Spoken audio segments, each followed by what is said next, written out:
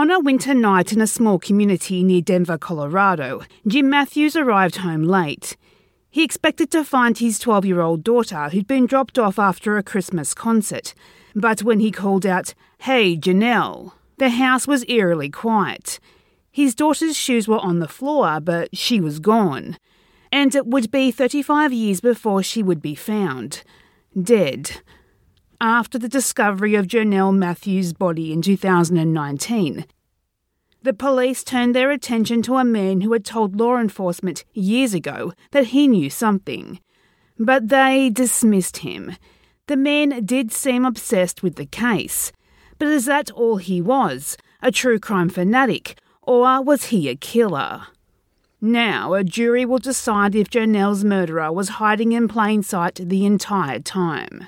Wondery and Campside Media's shocking true crime podcast, Suspect, is back for a second season, with a story that attempts to separate fact from fiction, compulsion from guilt, and one man's true crime obsession from a motive for murder. I'm about to play you a clip from the show. While you're listening, make sure you follow the Amazon Music exclusive podcast Suspect, Vanished in the Snow, in the Amazon Music app. Download the app today. Weld County is a desert. Feels relatively warm outside for Colorado in December. And the sky is just this Caribbean blue. It's winter, but it's hot out, dry, and dusty. The snow-capped Rocky Mountains are all behind us. Ahead, it's flat. The horizon goes on forever. I feel like we're in the Wikipedia of tumbleweeds. Don't you feel rich in tumbleweeds? Rich in tumbleweeds. Yeah. Oh, shit. People tear ass down this road. A few of the trucks passing us are souped up, brand new, tires jacked high. Oil and gas workers apparently unbothered by speed limits, if there is a speed limit out here. We're relieved to turn into a dirt driveway of a lone, rambling house. Hi, guys. Hello again. Oh, no. Nice to meet you. I'm Jody. Hi, Jody. Vance and Jody Gilliland live so far from most of their neighbors that it's easier to drive to see them.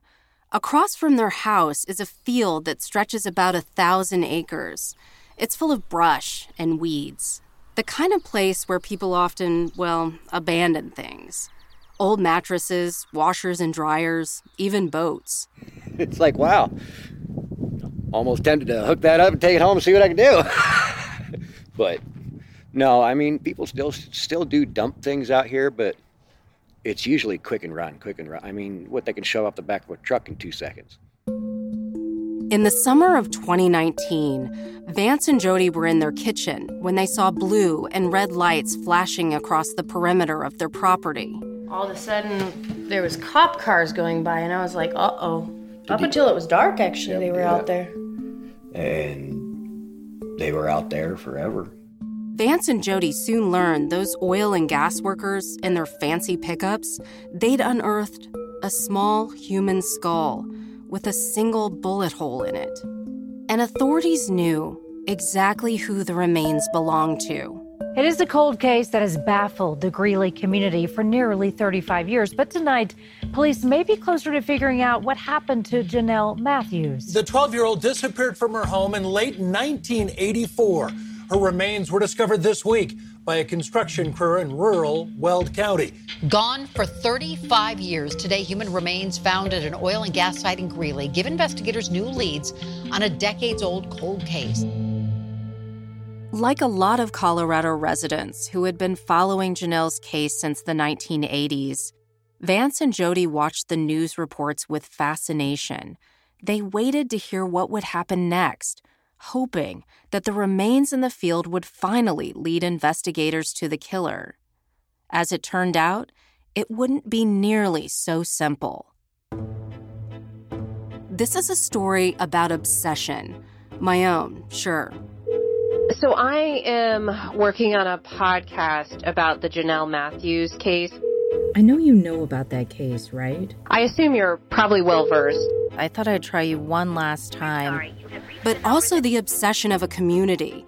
They kept pushing to find Janelle, to get her name into the national spotlight and all the way to the White House. For example, I learned about Jonelle Matthews of Greeley, Colorado, who would have celebrated a happy 13th birthday with her family just last month. And it's about the obsessions of a self-described true crime junkie, a man who had started talking about the Jonelle Matthews case just a few days after police responded to a distress call from her home.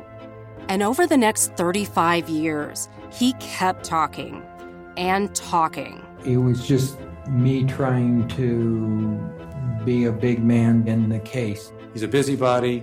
He gets himself in the middle of murder cases, but that doesn't necessarily mean he actually was involved in them. People are like, oh, he's just crazy, and he's just a dingbat or whatever else, and he's harmless. He wouldn't hurt anybody. He's such a good liar that he can convince the juror that he wasn't involved. So, he's a liar. He is. He's a good one.